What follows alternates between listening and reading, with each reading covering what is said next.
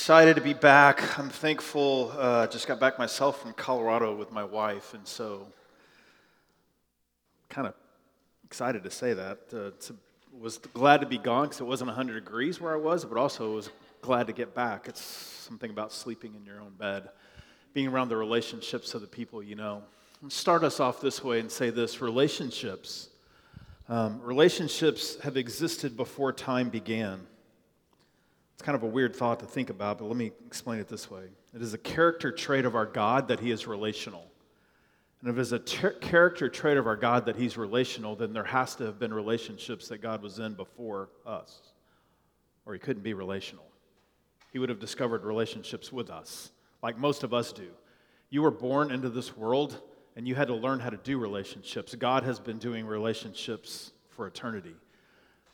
God has existed from eternity. He's existed as one God in three gods in one: God the Father, God the Son, God the Spirit. It's not three roles like I serve. Sometimes I'm a father, and sometimes I'm a husband, sometimes I'm a pastor, sometimes I'm a friend. Those are roles. I'm still just one person. Your God is one person, but three distinct persons, and that's mind-blowing, and we could stop and sit down and worship. And that would be enough. But I tell you all that to say this: because He's God the Father, God the Son, and God the Spirit, He's been in relationship as God the Father with God the Son and God the Spirit for eternity. Relationships existed long before He created us. And in that relationship, God the Father, God the Son, and God the Spirit have shared in a perfect relationship. Perfect joy, perfect love was shared between them forever. Which means this: when He created us, when you and I were being created, He didn't create us to get joy from us, because He already had it. He already had perfect joy and love going on in the relationship that existed between God the Father. If you're a creator, in other words, if you like to make meals, or if you're like an artist, you love to paint, or if you love to write songs, or you love to write just words in a creative way, most of the reasons that you create and I create is because we get joy from it, or we love to do it to give other people joy. Hear this about your God: He created to give you His joy. It's a completely different deal. The joy in the relationship that He had between God the Father, God the Son, and the Spirit, He created us to share His joy with us. The crazy thing about that is that also that joy and love was also meant to be shared like in these relationships here between God's people. As we learn not just what joy is, because literally, hear this: God is our joy. He doesn't just give it to us. He's with us and is our joy. He isn't just giving us love. He is love. And so as He gives Himself to us, lives in us, then we get to share in the joy and love of God with each other and share that joy. But here's the problem for most of us. We struggle in our relationships with so much hurt and grief and pain that sometimes we don't believe that God actually created us to know joy and love in relationships. This morning, we're going to look at basically one verse, John 13. So if you have your Bibles or a phone or a way to get there, we're going to go to John 13. We're going to look at one verse, and maybe you're familiar with this passage, maybe you're not familiar with the Bible at all. And so let me just set the background for you. In John chapter 13, this is what most people believe is the last night of Jesus' life. It is the night when He's going to share the Passover meal with His disciples and walk out of that room, go to the garden and pray, and then He's going to be executed the next morning, crucified. He's going to be murdered. And this is the night before. He's with His disciples. He's about to wash their feet. And one of the most incredible displays of the God of all creation, like being near, not just in serving us, but being near. And this verse describes what's all happening inside of Jesus' heart and mind before all this takes place. We're going to learn some things about relationships today that I think God desperately needs us to not only know intellectually, but to embrace in our hearts. Or for most of us, we're going to give up on relationships sometime in this life. It's just going to get too hard. My wife and I were in Colorado, and we sat in a restaurant one day, and there was this couple sitting over in the corner.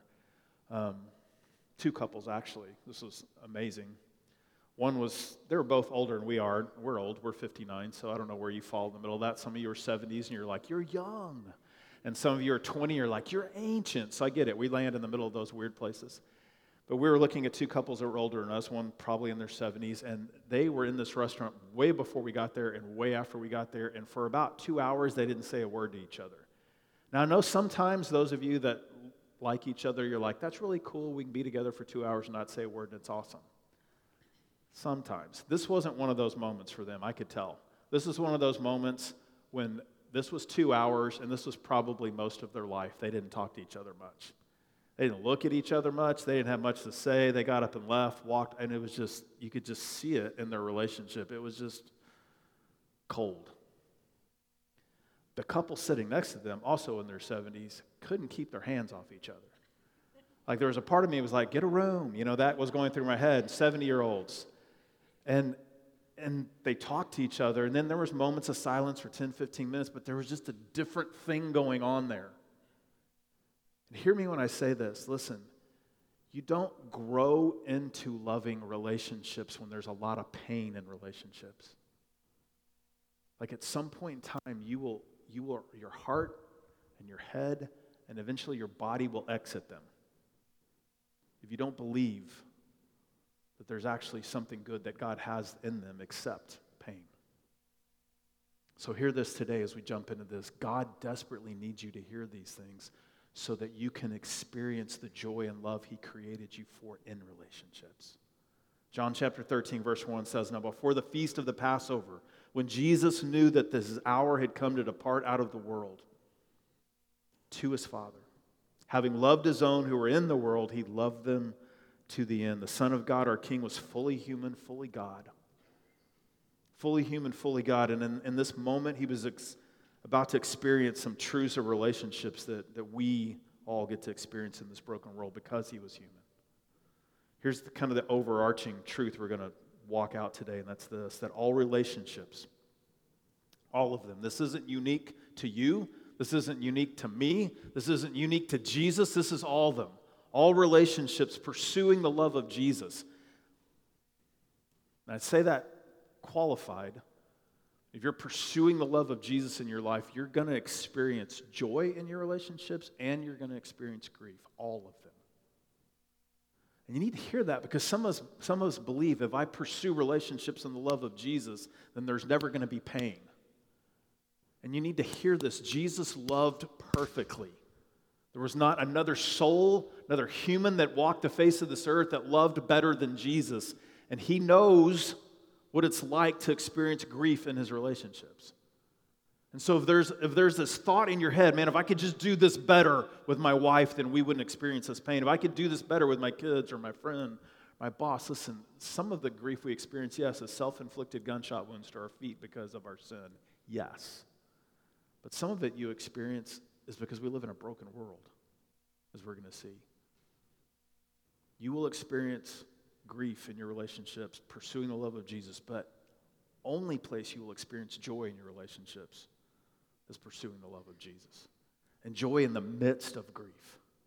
Joy in the very middle of grief. Matter of fact, I would say this, if you're filled with the Holy Spirit loving as Jesus loves, you're going to intensify the grief you experience, and you're going to intensify the joy you experience. Let's unpack that for a little bit. We're going to begin by looking at the grief first. It says in verse 1, having loved His own who are in this world, He loved them to the end. In His perfect holy love there was joy, but there was grief. And He first experienced grief because these disciples were His friends, and He had relationships with these guys more than just as teachers. You've been in maybe a class before and you really didn't have relationship with people you were. This wasn't what Jesus was doing with His disciples. They weren't just like pupils. They weren't just students. At some point in time, He started saying this to them, I call you friends. And so something changed in the relationship somewhere along the way from just a rabbi with students to a rabbi with friends, to a teacher with friends, to listen to God, the Son of Man, with friends.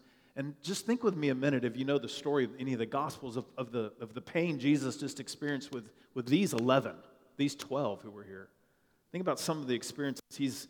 He's knowing in his mind that Judas is stealing money from the money bag that they we're collecting all the time. How many times did Peter tell him something and then actually do the opposite, right?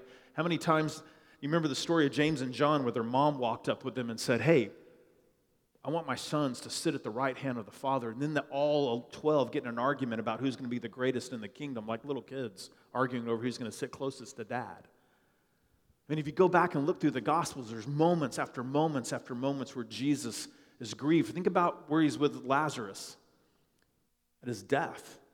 And he's with Mary and Martha, and Jesus weeps, not because Lazarus is dead, but because of how everybody reacted to Lazarus' death. And there was grief in the relationships that Jesus walked in the middle of this earth. Here's the second truth I want you to hear, that all relationships pursuing the love of Jesus will have pain. We'll just have pain. You can't avoid this in your life. Really, the only way you can avoid pain in relationships in this life is to have no relationships that matter. And Micah can tell you this, and any of you that care for people, shepherd people in the body of Christ in any sort of capacity, that's a whole nother level of pain for when people have no meaningful relationships in their life. And I sit down as a pastor with people and talk about that all the time. They're like, man, there's nobody in my life that cares for me. There's nobody in my life that I care for. I'm super lonely. And they've somehow figured out how to live a life with no relationships that matter, thinking that somehow this will remove the pain from my life, and all they've done is entered into another kind of pain. So can I say this to you in a Debbie Downer moment of the sermon? Whether you have relationships or not, you're going to experience pain. So if your desire is, I'm going to live under a bridge and be a homeless guy and have no relationships, listen, there's pain there. And if you desire to enter into relationships the way God calls you in this life, there will be pain there.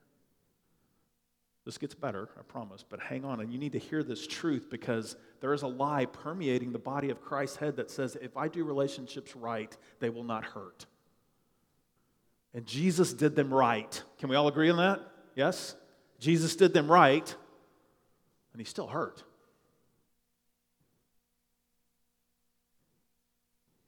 I've hurt my wife more than any person on the face of this earth. She's not here this morning. We've been married 33 years. Quantitatively, there is nobody that I've hurt more on the face of this earth. And those of you that are married know what I'm talking about. Now, maybe not qualitatively, like as deep as some other people have hurt her, but I've hurt her deeply. I know my sin. I know what I've done to her. But there's nobody that's hurt her more.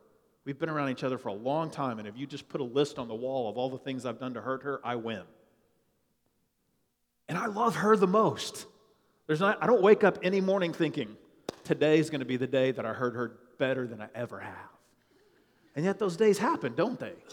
The person you love the most, at the end of the day, you're thinking, what did I just do? And what just happened? And why?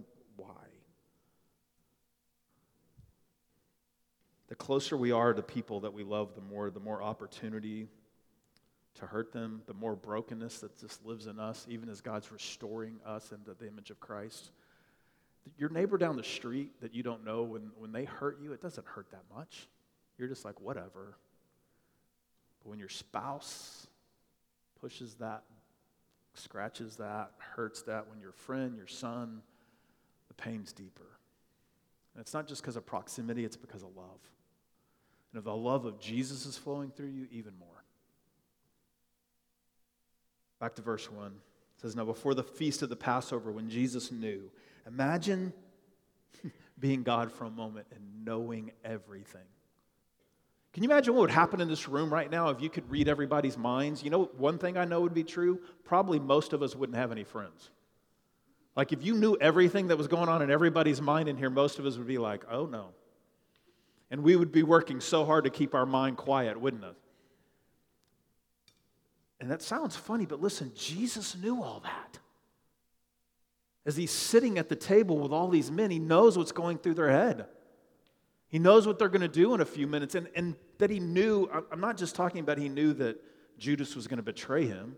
He wasn't just thinking about that in a few minutes that the 12 would abandon him. All of them in the garden. It's more than that. I mean, he knew what was about to happen in this moment even further. He was about to depart out of this world. He was about to be taken and in front of these men beaten and then executed and die. And listen, they didn't have any idea that the resurrection was coming, even though Jesus had told them many times. Because when Jesus died, they thought, this is it.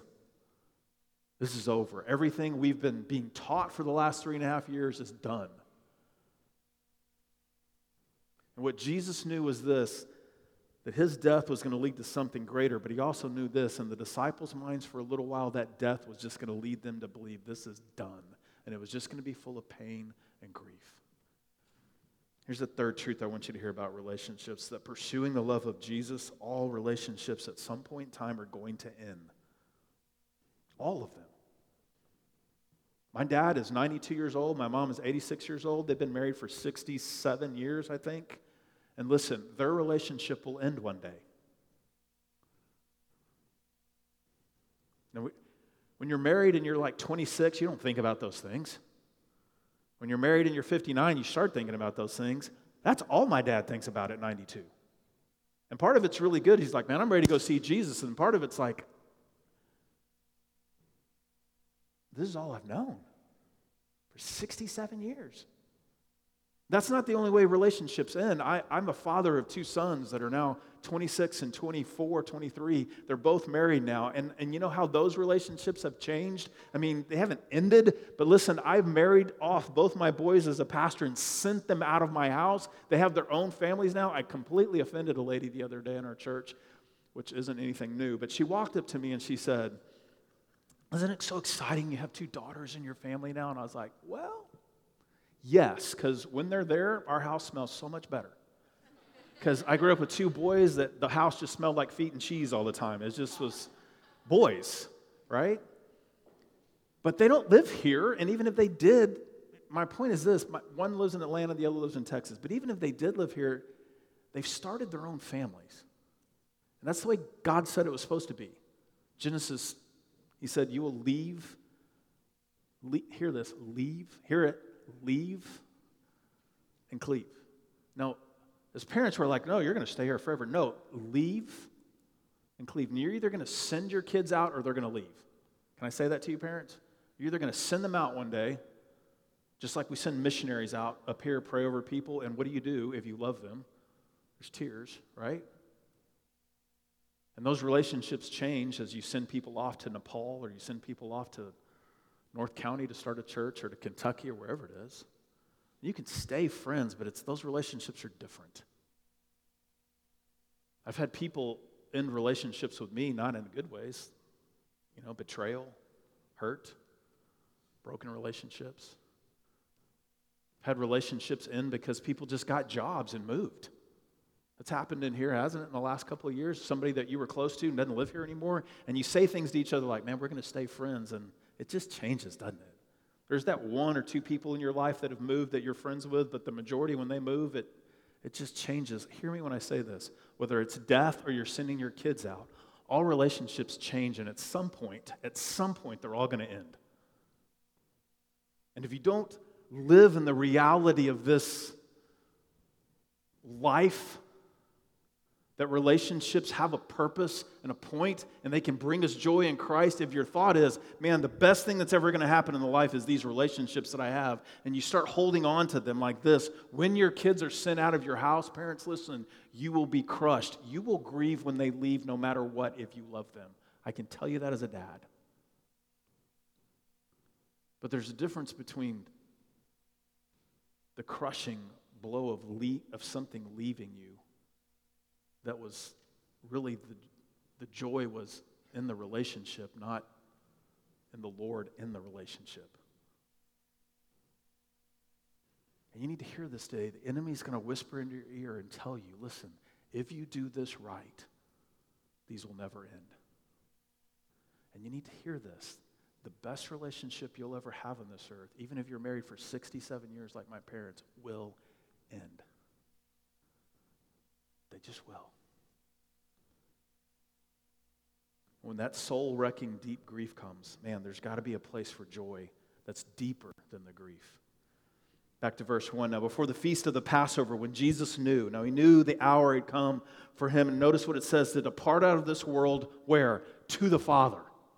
He knows not only are his disciples going to be grieved by what's going on, but he knows personally in his own heart where he's headed is to someplace better. He's going back to be fully reunited with God the Father. From eternity, they've been one, sharing perfect joy and love, and now he's about to put off this human flesh and go back enjoying completely united into the presence of his Father. In the midst of great grief in this moment, I think Jesus knew great joy because of his unity with his Father. Psalm 16:11, which I'm going to get to at the very end of this sermon, tells us that there is fullness of joy in your presence. There's fullness of joy in the presence of the Lord. It doesn't say he just gives us joy. It says in his presence. That's why you can walk in here and in a corporate worship setting and have chaos going on in your life and worship can be happening, and somewhere in the middle of worship, like the chaos doesn't change. Whatever's going on in your life that you've got to face this afternoon or tomorrow is still happening. But something changes inside your heart and inside your countenance as joy starts to happen in you because of what? It's not just because you're singing songs, because it didn't happen in the first song, maybe. You were mouthing words, but then all of a sudden the presence of the Lord overtook you, who lives in you, and you started realizing, man, the Lord's with me. And in the middle of this moment, while you were worshiping the Lord, something changed. And I see it all the time in corporate worship settings where this happens. People are looking at the screen, they're mouthing words, and all of a sudden they realize the Lord's with them, and their eyes go to the ground, usually. And there's this really solemn moment where people are starting to ponder their sin and their life and the chaos in this world. And then the gospel overtakes their heart and says, you're my son, and I'm with you. And maybe it's because we're singing it, or maybe because you start to preach it to yourself in the middle of your soul, or maybe it's the Holy Spirit who says, hey, daughter, I'm with you. And then all of a sudden your eyes go from here back up here, and nothing out here changes, but something in here did. The joy of the Lord.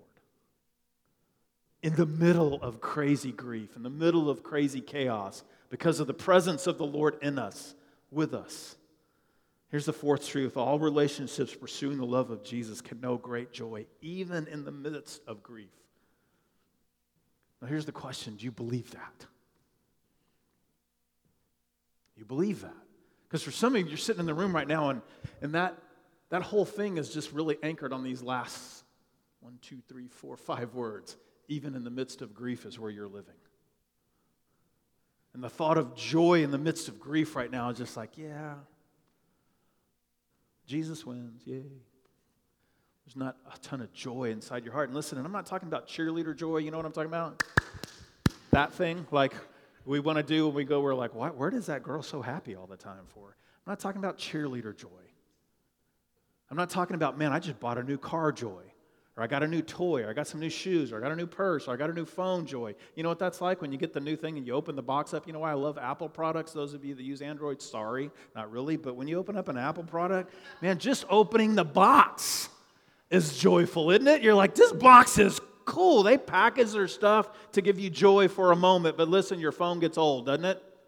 And you look at somebody else's phone, you have phone jealousy. Oh, their phone's like the size of a shoe. Gosh, look at my little phone. And we get happiness over a toy for a moment, but listen, God's talking about giving you joy. And for most of us, we're just not really sure what that is. Let me tell you what it is biblically. It's internal, and it gets expressed externally. It's eternal. It's not based on your circumstances. It changes who we are, but it comes from the very presence of God because He is joy. It gives us shalom, which is the peace of God, this completeness that we don't find anyplace else, but we're looking for in every place else. That's joy. God promises that in His presence there's a joy that you and I can know even in the midst of grief. And the way that He promises this joy is in the midst of relationship with Him, in the midst of His presence. And this gets even better. He says that we can know this joy as we encounter His presence through one another. But man, that's scary because of everything I said in the first 3 truths. There's pain in relationships. There's deep pain. They all end. And so because of that, we're like, man, is the joy worth the pain? 25 years ago, we moved to St. Louis. I was talking to the worship team back here. 25 years ago, we moved to St. Louis, left all of the relationships that I knew in Texas as a 33-year-old, moved here. So I've been here for 25 years. 25 years later, man, I have friends here now that I've known for 25 years. I have some friends that I've known in Texas for 40 years, two that I'm still friends with. But I have a couple of friends here that I've known for 25 years. 5 years ago, the church that we planted over in O'Fallon, Missouri, we got sent out of to another church in St. Charles, Missouri that we actually helped plant. And now I'm not the lead pastor there, but I'm one of the pastors there that helps raise up and send out people. And so we had to start all over again in relationships. Can I just say this to you? When you start relationships all over again, that's hard. Especially at 54. And there's a part of you that's like, man, I'm just going to be a worker. I'm going to be faithful, I'm going to work, I'm going to love people, but I don't know how much I'm really going to let them love me, because that just hurts. And you know what I was missing out on the first couple of years as I walked into this new body of Christ? The joy of those relationships that can only be given through the person of Christ as he lives in one person, living with another intimately. Like being a worker, there's some sense of happiness in that, doing the things of Christ, but joy, don't miss this, comes in relationship with him and with others. Is it worth it? I remember about 20 years ago when I had a year of just deep grief. We had some people die, had a person on our staff that I was really close to that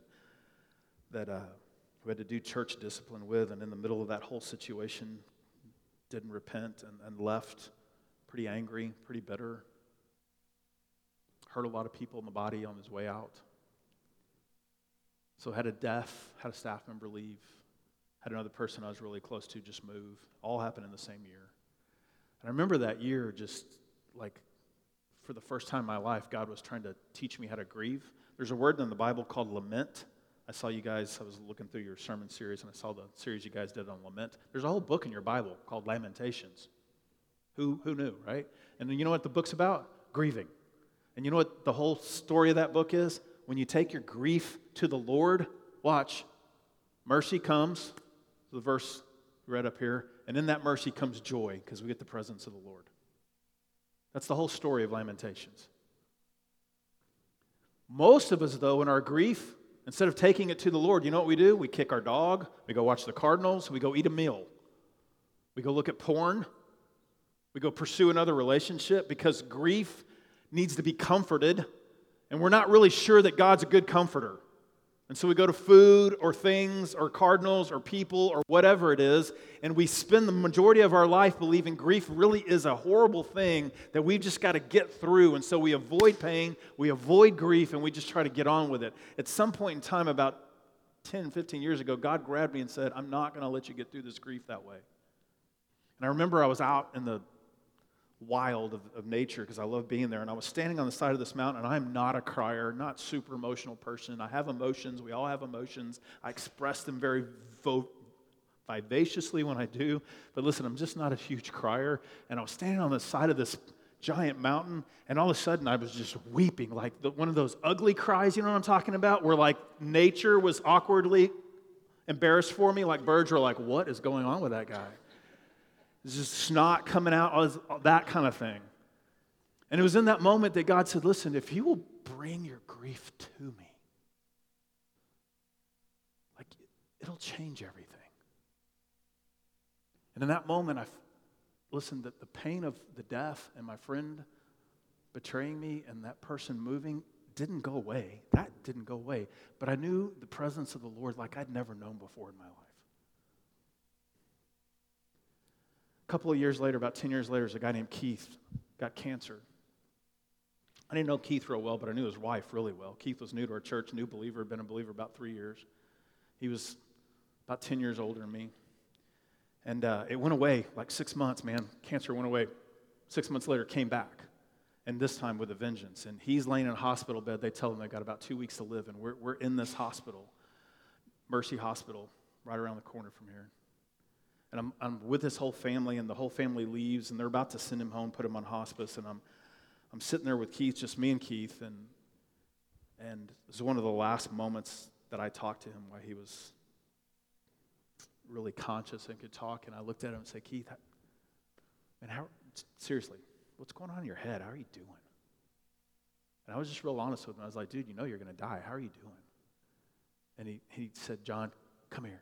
One of those moments, old man's going to give you wisdom, So I get up right next to him, and he grabs my hand, he pulls me in, he said, I want you to tell my wife this and my kids this because they're not going to believe me. I've told them a couple of times, but he said this. He said, I'm actually doing pretty good. I hurt like crazy. So the cancer hurts, but I'm doing pretty good. He said, I've never known the joy that I have right now in my entire life. Being married, having kids, all the things that I've experienced, I've never known joy like this. And I believe it's because the Lord's with me. In the middle of great grief, we can know joy. But I want you to hear this. It only comes through the presence of the Lord. Here's the last truth I need you to hear. It says, this is right before the feast of the Passover. We're about to share this great relational meal. Jesus knew his hour to come part out of the world to his Father. And then it says this, having loved his own who were in the world, he loved them to the end. He's about to love them to the end by washing their feet and then getting out of there, going to the garden and praying, and then going to a cross. Like, he's about to die, and he's like, man, I always looked at this like, man, I'm going to give you this great example. And it is, but way more than an example. He's about to get down and actually love the ones who are about to abandon him.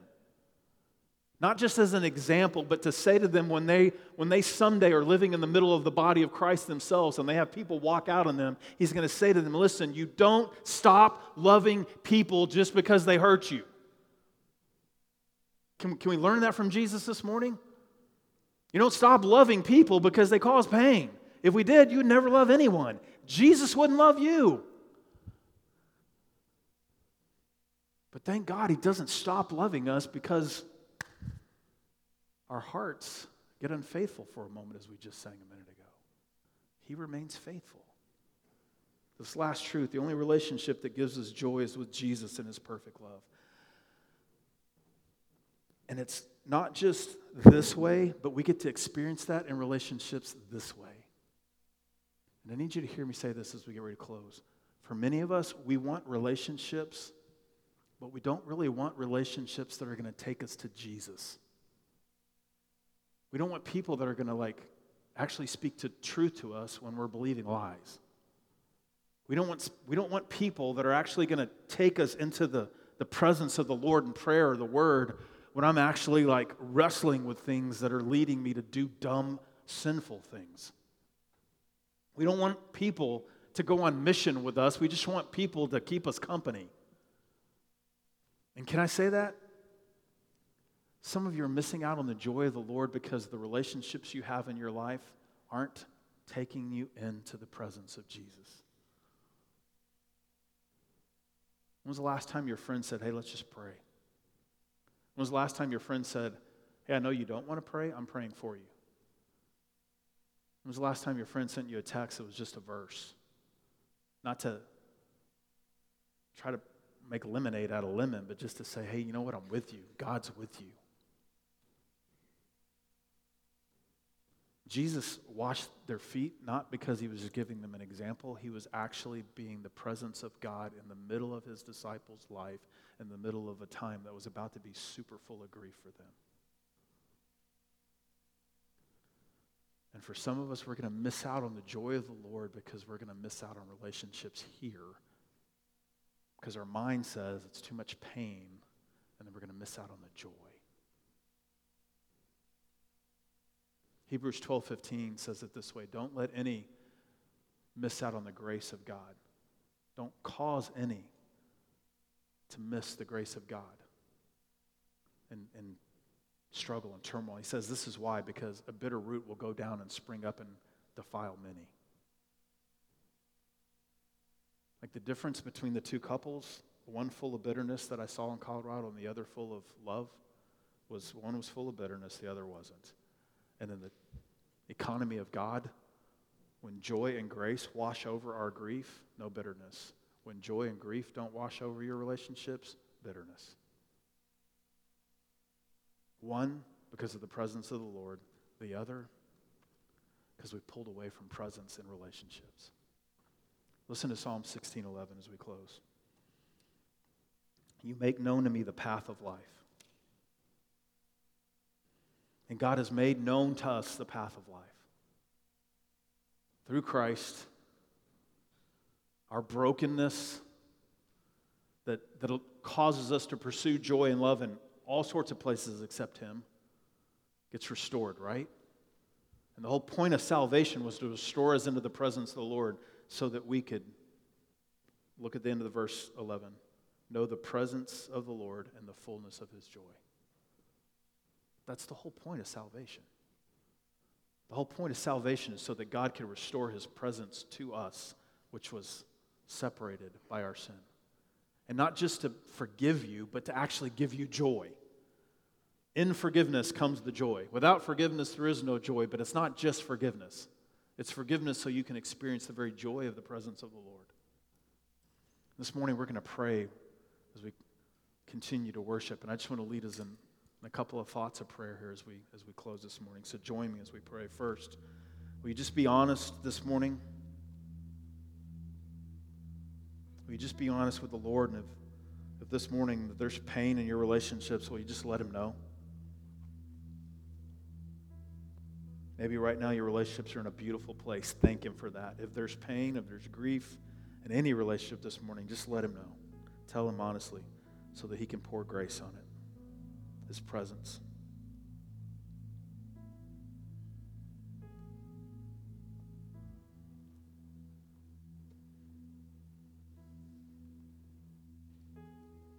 Second thing I just want to encourage you with is be honest in your sin. You've pulled away from Him or pulled away from others, and you've started looking for joy in a ton of other places but Him.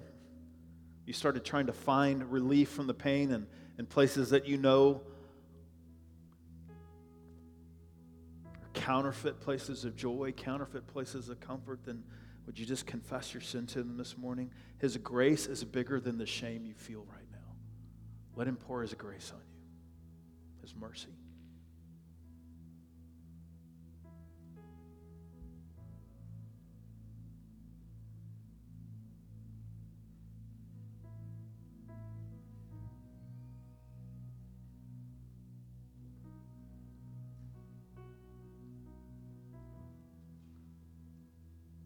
Last thing, just be honest in your need right now. He's the only one that can meet them in the midst of your grief. It is His very presence that brings us joy and comfort. He doesn't promise always to remove the pain, but He promises to bring joy in the middle of our grief. Let His presence do that this morning. God, thank You for Your presence through the power of Your Holy Spirit.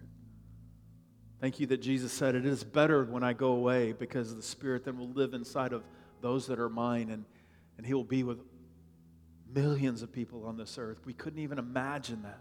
Those 12 couldn't imagine that Your presence could actually be with millions and billions of people at one time, comforting and bringing joy through Your presence. They could only see in that moment that Jesus was leaving. But God, thank You that You came through Your Spirit, through Jesus' work. Thank You that Your Spirit is with us. Comfort this morning, Holy Spirit. Bring peace and fulfill the promise of Psalm 16:11 that in Your presence there is fullness of joy. I pray this in Your name, Jesus.